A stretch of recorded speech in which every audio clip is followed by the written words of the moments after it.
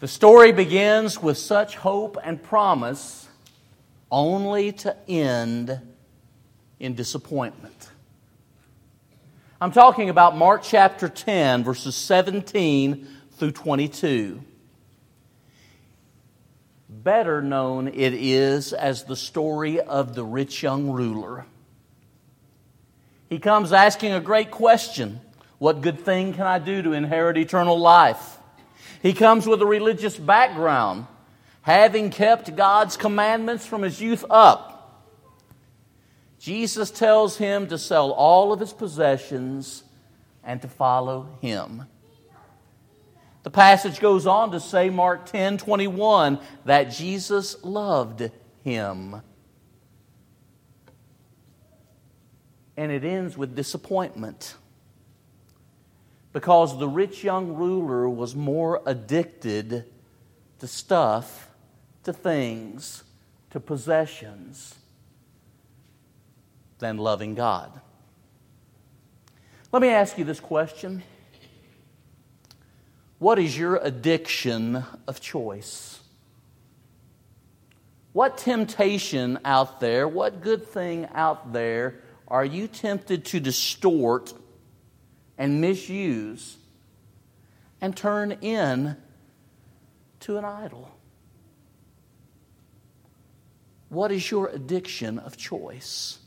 In the Old King James Version of 1 Corinthians chapter 16 and verse 15, the Bible speaks of the household of Stephanus who addicted themselves to the service of the Lord. They were devoted to the service of the Lord.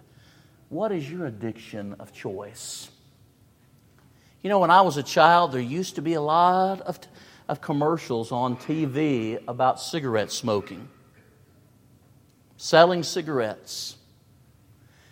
As it became more obvious that nicotine was so addictive and the problems it caused with cancer, particularly cancer of the lungs, it became more and more common for us to see commercials talking about not smoking.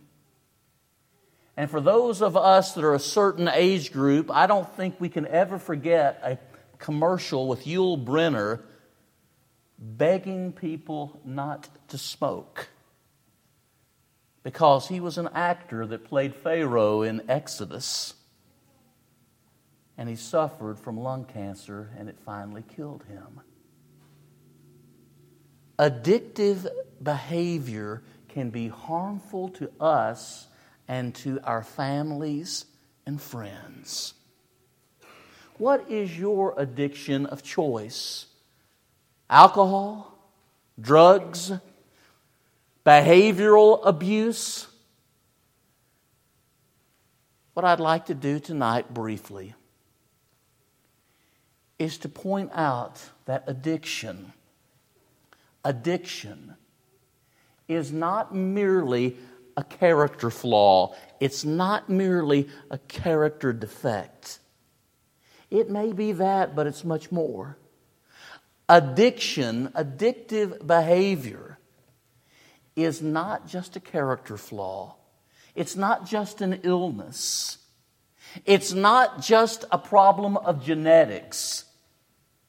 It is not simply an environmental issue. While one or all of these things may be involved with some addictions, addictive behavior is sin. And it involves our putting something in the place that rightfully belongs only to God. Now, often that's not what you hear, but that's what the Bible would teach. And what I want you to do with me tonight, we will conclude this lesson next Sunday evening, Lord willing, on addiction. But in looking at a theology of addiction and what the Bible would have to say about addiction, I want you to read with me 4 passages tonight. And I hope you'll have your Bible handy. These 4 passages speak of sin as enslaving, as bondage, as something that can rule over us if we are not careful. All addictive behavior is like that.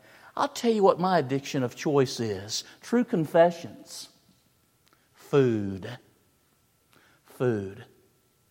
I got to tell you, I had a big piece of Colonel Sanders chicken at our luncheon today, and you know what? I wanted more.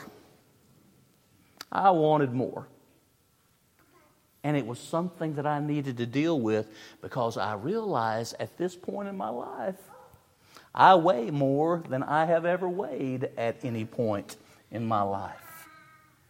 So it could well be an indication that an area of temptation is becoming an area of addiction. What is your addiction of choice? Good thing to think about and pray about. Open your Bibles to the 6th chapter of the book of Romans. In talking about sin here, let me begin with this one. Turn, if you will, to John chapter 8. John 8. Let's look at verses 34 through 36. How that sin is spoken of as bondage or being enslaved. Jesus answered them, John 8:34, "Truly, truly, I say to you, everyone who practices sin is a slave to sin." Mark it. The slave does not remain in the house forever. The Son remains forever. So if the Son sets you free, you will be free indeed. Everyone who practices sin is a slave to sin. And I suspect all of us would acknowledge some sins are especially enslaving, are they not? Now let's go to the book of Romans. Turn to Romans chapter 6. Romans chapter 6.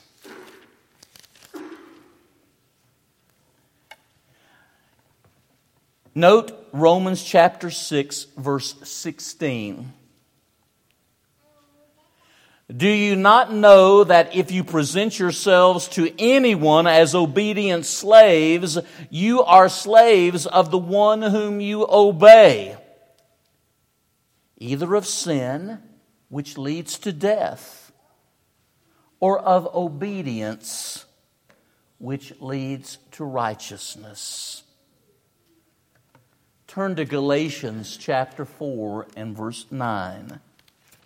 This idea of the addictive nature of at least some sins and how it can rule over us.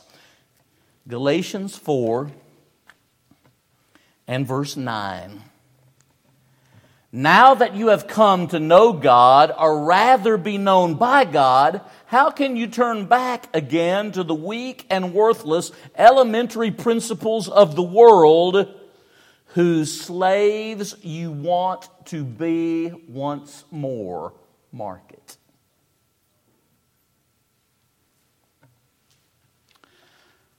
Last passage, Titus 3 and verse 3. Titus chapter 3 and verse 3. We ourselves were once foolish, disobedient, led astray, slaves to various passions and pleasures, passing our days in malice and envy, hated by others and hating one another. All I'm trying to accomplish is to show that some sins seem to be particularly addicting. What sin is your addiction of choice? It's really something to think about and pray about. Because I don't believe that any right-thinking individual wants to be enslaved to a sin Because sin is a mighty hard master, but not a very good Savior. Jesus is our Master and Savior, our Lord and Savior. We're about to stand and sing our song of encouragement. Whether your addiction may be alcohol, drugs of some type, behavioral in nature, I hope you'll think about that and be honest. I'll tell you this, God knows what your addiction of choice is. And I suspect the old devil does too, don't you? We need the good Lord to see us through and to transform our lives. If you're not a Christian, through faith, repentance, and baptism, come to Him tonight. And if you are a dear brother or sister struggling with some addiction, we want you to know we're here for you. And it would be our blessing to pray with you and for you. We need to encourage one another to overcome in Jesus. Let's stand and sing.